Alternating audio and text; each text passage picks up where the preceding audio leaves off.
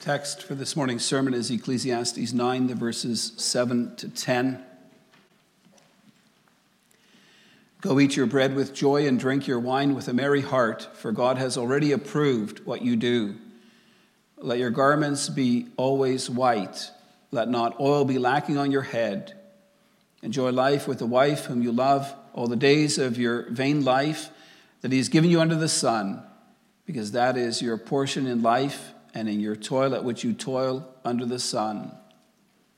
Whatever your hand finds to do, do it with your might, for there is no work or thought or knowledge or wisdom in Sheol, to which you are going.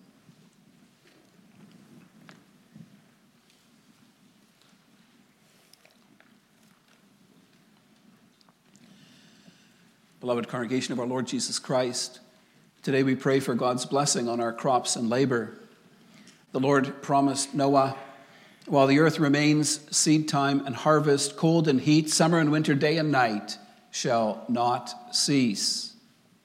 God has promised to bestow his providential care over the world in which we live. Psalm 145 says, "The Lord is good to all, and his mercy is over all that he has made." God gives food to all his creatures in due season. He opens his hand and satisfies the desires of every living thing. And we should not take God's provision for us for granted. By nature, we're inclined to do that. When life is going well for us, it's easy to adopt the attitude that we are the ones who provide for ourselves through our own hard work, forgetting that our job, our health, our earnings are all rich blessings from the Lord's hand.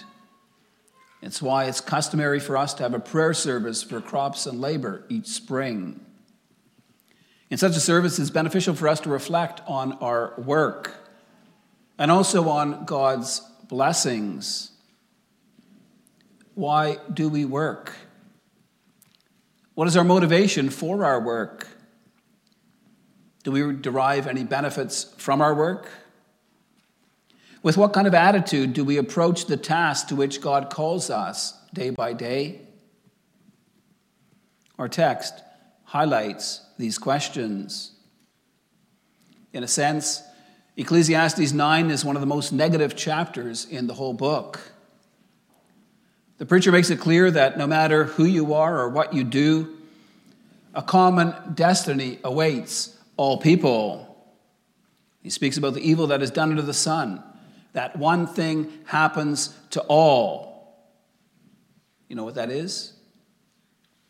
It is that irrespective of their works, all people will die. Does that mean that what we do on this earth is meaningless? Is our work just vanity and striving after the wind? Do you think that God cares about whether you work or about how you go about the daily tasks that he has given you to do? Our text indicates something different. It teaches us to take pleasure in the blessings that God grants us through our work. It instructs us to seize the day, to make the most of our opportunities, to do our work well. For our work has value in God's eyes. I preach to you God's word this morning under the following theme. God calls us to rejoice in the blessings he grants on our work. God calls us to enjoy the pleasures he gives and to work heartily in his service. Much of the book of Ecclesiastes is about the troubles of life. The book begins with the refrain, "Vanity of vanities," says the preacher, "all is vanity." The preacher asks, what does a man gain by all the toil at which he toils under the sun? Throughout much of the book, the preacher paints a disturbing picture about the troubles of life. More than any other book in the Bible, he captures the futility and the frustration of life in a fallen world. The The preacher is honest about the drudgery of work, the injustice of society, the dissatisfaction of foolish pleasure, and the often mind-numbing tedium of everyday life. Ecclesiastes teaches us about what will happen to us if we choose what the world offers instead of what God wants to give us. The writer of this book had more money, enjoyed more pleasure, and possessed more human wisdom than anyone in the world. Yet without God, the preacher ended up completely frustrated with his life. The same will happen to us if we live for ourselves rather than for God. The preacher helps us to answer the biggest and the hardest questions we face in life today. Questions about the meaning of life, the purpose of our work, and the source of our joy. Much of Ecclesiastes is about the troubles of life. Our existence under the sun is vanity and striving after the wind. Yet sprinkled throughout this book are the so-called enjoyment passages. At the end of Ecclesiastes 2, the preacher says, there is nothing better for a person than that he should eat and drink and find enjoyment in his toil. And Ecclesiastes 3 speaks about being joyful and doing good as long as we live. In chapter 5, he speaks about how good and fitting it is for us to find enjoyment in our work, because this is our lot in life. In Ecclesiastes 8, the preacher commends joy as a lifestyle. Some people think that the preacher is speaking out of two sides of his mouth. They struggle to make sense of the fact that on the one hand, he sees life as vanity and striving after the wind, while on the other hand, he calls us to enjoy our work and the blessings God gives us. We see this contrast clearly in the first verses of Ecclesiastes 9. In the first 6 verses, the preacher expresses dismay about the futility of life. It doesn't seem to make any difference whether you're righteous or wicked, good or evil. No matter how you live your life, a common destiny awaits us all. We'll all die. And yet in our text, the preacher commands us to enjoy the good gifts God has given us. How do we explain this? To come to a clear understanding of the book of Ecclesiastes, we need to understand what the preacher means by that phrase, under the sun. 28 times the preacher uses this phrase. In connection with work, the preacher often speaks about the labor or toil that is done under the sun. When this phrase is used, the preacher rules out all higher values or spiritual realities. He considers a matter about which he's speaking purely from an earthly perspective. Thus, at times, the preacher is speaking from a completely worldly perspective. It is as if he draws a line between earth and heaven, and he leaves out of consideration everything above that line. What the preacher emphasizes is that if we consider our labor and toil from a purely earthly perspective, without consideration for where God fits in, then it's all meaningless. It's a striving after the wind. Yet the theme of the book of Ecclesiastes is not that life is meaningless and empty. Vanity of vanities, all is vanity, is not the message this book teaches us. Instead, the message of Ecclesiastes, communicated in the last chapter, is that we are to fear God and to keep his commandments, for this is the whole duty of man. If that's the goal of our lives, then life has meaning and purpose. The purpose of our lives is then to praise and glorify God in all our words and works. In Ecclesiastes, the preacher contrasts two different ways of life. The one without the Lord and the other with the Lord. He has shown us how empty and meaningless our work is if it's done just for ourselves. In our text, he shows us that God blesses our labor if it's done in his service. Then our work is not empty and meaningless. For through our work, the Lord provides us with our daily needs. He allows us to enjoy the fruit of our labor. Think, beloved, of how many people in our society view their work. Many see work as a necessary evil. We owe, so off to work we go. If it were not for economic necessity, many would not work. They'd rather eat, drink, and be merry.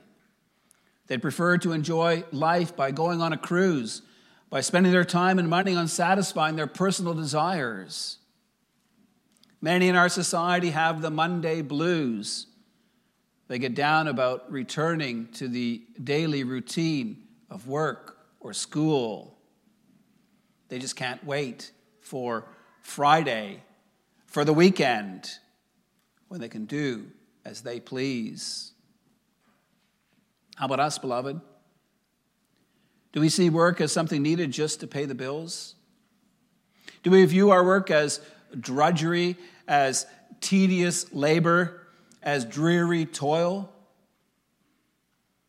Do we consider our daily tasks to be empty and meaningless, a striving after the wind?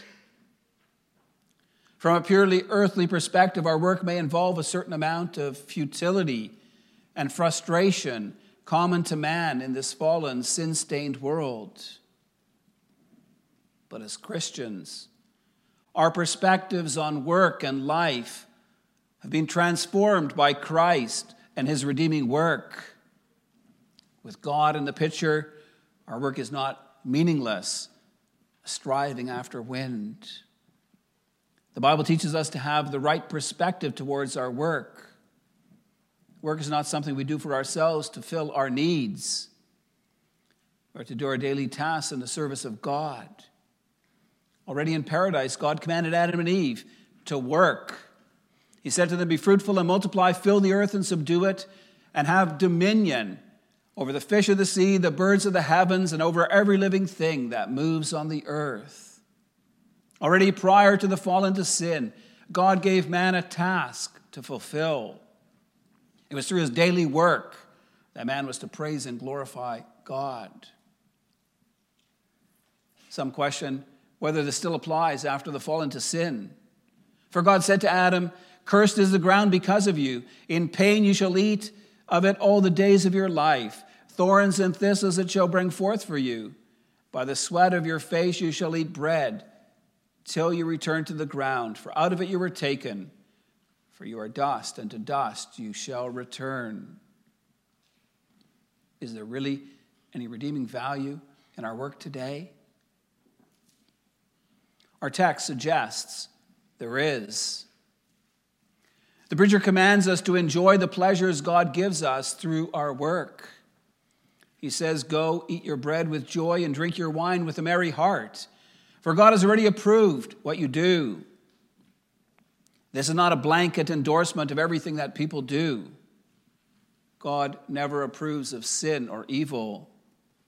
What the preacher is saying is that the normal activities of life, like eating and drinking, enjoy the blessing of God.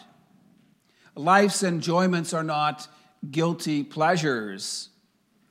They are godly pleasures, or at least they ought to be. A merry heart has God's approval. It's part of his gracious will for our lives. We are commanded, "Go and eat your bread with joy. Drink your wine with a merry heart." The focus is not so much on the eating and the drinking, but on doing so with joy and gladness. God wants us to rejoice in the daily blessings he grants. The preacher knows the discontent that often lives in our hearts, how we are often dissatisfied with our circumstances in life. He points out God's daily provision for us and commands enjoyment of the blessings we receive. He wants to teach us contentment with God's good gifts. The celebration of life continues in verse 8 of our text. The preacher says, "Let your garments be always white. Let not oil be lacking on your head." White garments were the dress-up clothes of the ancient world. When people attended festive occasions, they wore white robes. White robes were worn by war heroes in a victory parade, by slaves on the day in which they gained their freedom, by priests on the holy days of Israel. Being anointed with oil was to apply a richly scented body lotion. It's an important part of getting ready for a celebration, not just looking, but also smelling good, which was especially important in a hot climate. When the preacher commands us to get dressed up and smelling good for a celebration, his focus is not on going out to some party. Instead, he's teaching us an approach to life. Our whole life is to be a celebration of the good gifts God gives us. We're not living life from the vain perspective of those who live under the sun. We live our lives under the care and blessing of God. Our Lord Jesus Christ has come into this world. He has redeemed us from the curse of sin and death. Jesus died on the cross to take the curse that we deserve on himself. With his precious blood, he has purchased us as his own possession. We're now God's adopted sons and daughters who may live in a relationship with him. That's what makes life good. It's what allows us to experience contentment. The preacher continues the command to enjoy God's blessings in verse 9. He says, "Enjoy life with the wife whom you love, all the days of your vain life that he has given you under the sun, because that is your portion in life and in your toil at which you toil under the sun." Here the preacher is calling every husband to enjoy his wife. Elsewhere, the preacher speaks about how two are better than one. It's a great blessing to enjoy companionship in life, to have a partner with whom you can share your heart and life, with whom you can be best friends. Some who are married will respond to this by saying that their spouse is not always easy to enjoy. Perhaps the romance has gone out of your marriage. Perhaps it's hard to be friends with someone who is often negative and critical. The preacher doesn't gloss over the struggles we face in marriage. He speaks about your vain life under the sun. Sin and the struggles of life can make marriage hard. Yet on behalf of God, the preacher commands us to enjoy our marriage partner. He or she is a gift of God. Perhaps your wife or husband is hard to enjoy right now. If we fulfill God's command to love in the way in which Christ first loved us, it'll give us opportunities for a renewal of our relationships so that you may indeed enjoy one another and live in close communion together. What we see in our text, beloved, is that God calls us to rejoice in the blessings he gives us. He wants us to take pleasure from the simple things of life, from eating a meal together, from the good gifts he has given in marriage and family life. Our text teaches us that we can find contentment in the simple blessings of everyday life. It comes when we live in a close relationship with the Lord, when we are truly thankful for the good gifts that he gives us. Life is not vanity and striving after the wind. Life is good when we learn to enjoy God and live with him forever. Brings us to our second point, and it will see how God calls us to work heartily in his service. The final verse of our text says, whatever your hand finds to do, do it with all your might. For there's no work or thought or knowledge or wisdom in Sheol, to which you are going. These words have been summarized in a Latin expression made popular in a movie. The expression is carpe diem. Translated, it means seize the day. What the preacher is saying here is that we are to make the most of every day that we've been granted on this earth. We are to do our work with all our might. We're to give it our all. Why? Because our time is limited. As the preacher says, there is neither working, nor thought, nor wisdom, or knowledge in the grave. Beloved, our lives on this earth are but a speck on the timeline of eternity. What are we doing with the time that God has granted us? Are we redeeming the time that we've been given? In Proverbs 24, we read a warning against laziness. The author of these Proverbs went by the field of a sluggard and the vineyard of a lazy man. He observed that thorns had come up everywhere and that the ground was covered with weeds. He says that he applied his heart to what he observed and learned a lesson from what he saw. A little sleep, a little slumber, a little folding of the hands to rest, and poverty will come upon you like a robber and want like an armed man. In 1 Thessalonians 4, Paul commands God's people to work with their own hands so they would not be dependent on anyone. In 2 Thessalonians 3, Paul says, if anyone is not willing to work, let him not eat. Paul was concerned about those who did not tend to their daily tasks. Some in Thessalonica who did not work had become busybodies. Paul commanded and exhorted them through our Lord Jesus Christ that they settle down and eat their own bread. Now, beloved, we all recognize that there are exceptions to this. There are some who are not able to work because of life circumstances. Some may suffer a disability or some form of illness. Ephesians 4:28 teaches us that one of the reasons we are to work is that we may have something to give to those who are in need. Some no longer work because of their age. Our seniors may enjoy a well-deserved retirement after many years of fruitful labor. Yet even they still have a task to do. It's important also for them to continue to live productive lives to God's glory and their neighbor's benefit. I think that many of you would heartily agree with me that it's necessary to work hard, to give our daily tasks our best effort. Many of us have a strong motivation to do so. We want to get ahead in life. There's things we'd like to have, and it's through hard work that we can achieve them. Please understand, beloved, the dangers that surround us in this regard.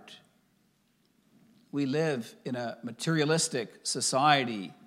We're influenced by that, often more than we're willing to admit. That is not the reason why we should do our work diligently. Our text teaches us that there is meaning and purpose in the work we do. We don't go to work just to make money. We don't choose a career because it pays well. We don't exert ourselves just to get a raise or a promotion. Why is it that we work? Why is it that we are diligent and faithful in our labor?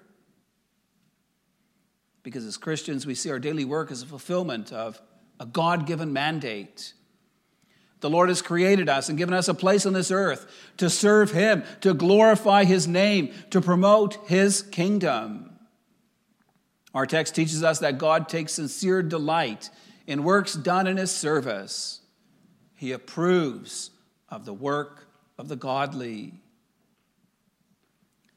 what you do for work is less important than how you do it.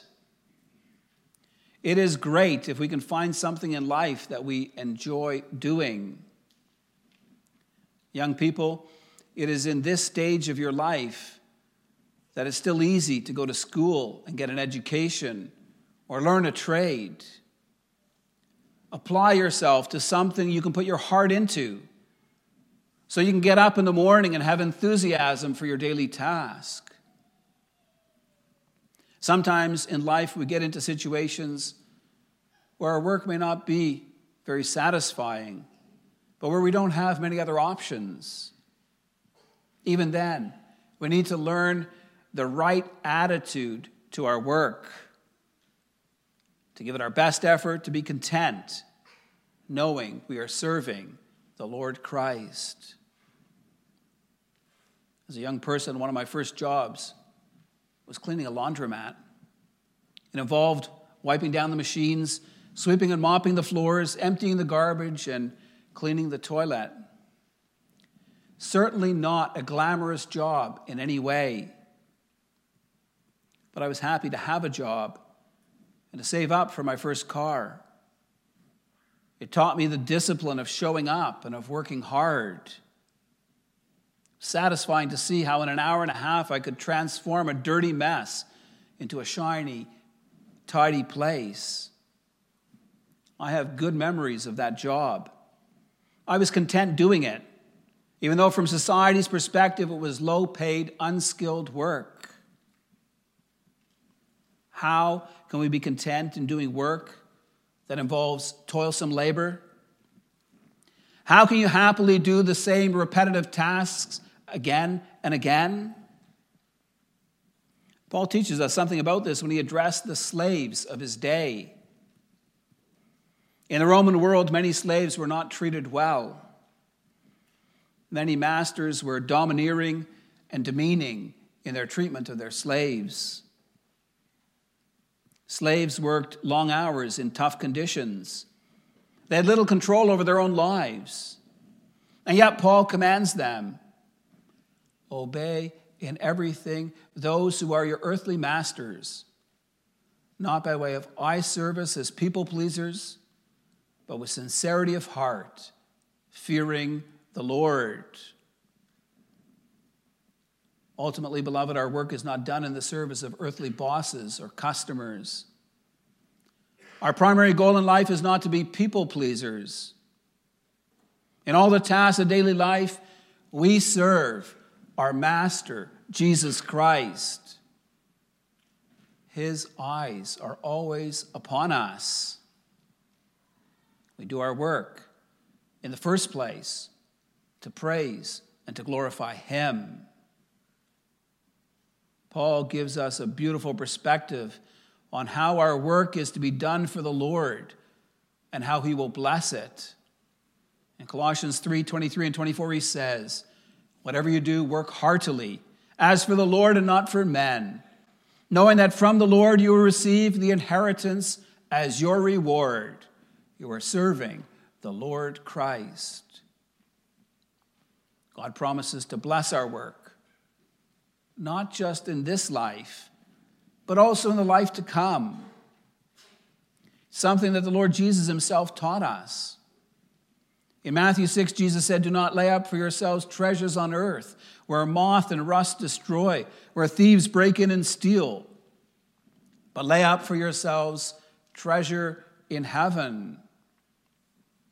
What Jesus is teaching here is that there are eternal rewards that He will grant to those who labor faithfully, who use their time, talents, and treasure in His service. It's quite a startling concept, isn't it? That we can lay up treasures for ourselves in heaven. The Bible consistently teaches that our actions today have consequences for the life to come.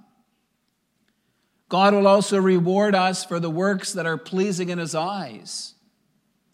Jesus made it clear in the parable of the talents in Matthew 25. God is like the master in this parable, in that he entrusts us with talents, that he expects us to use them in his service.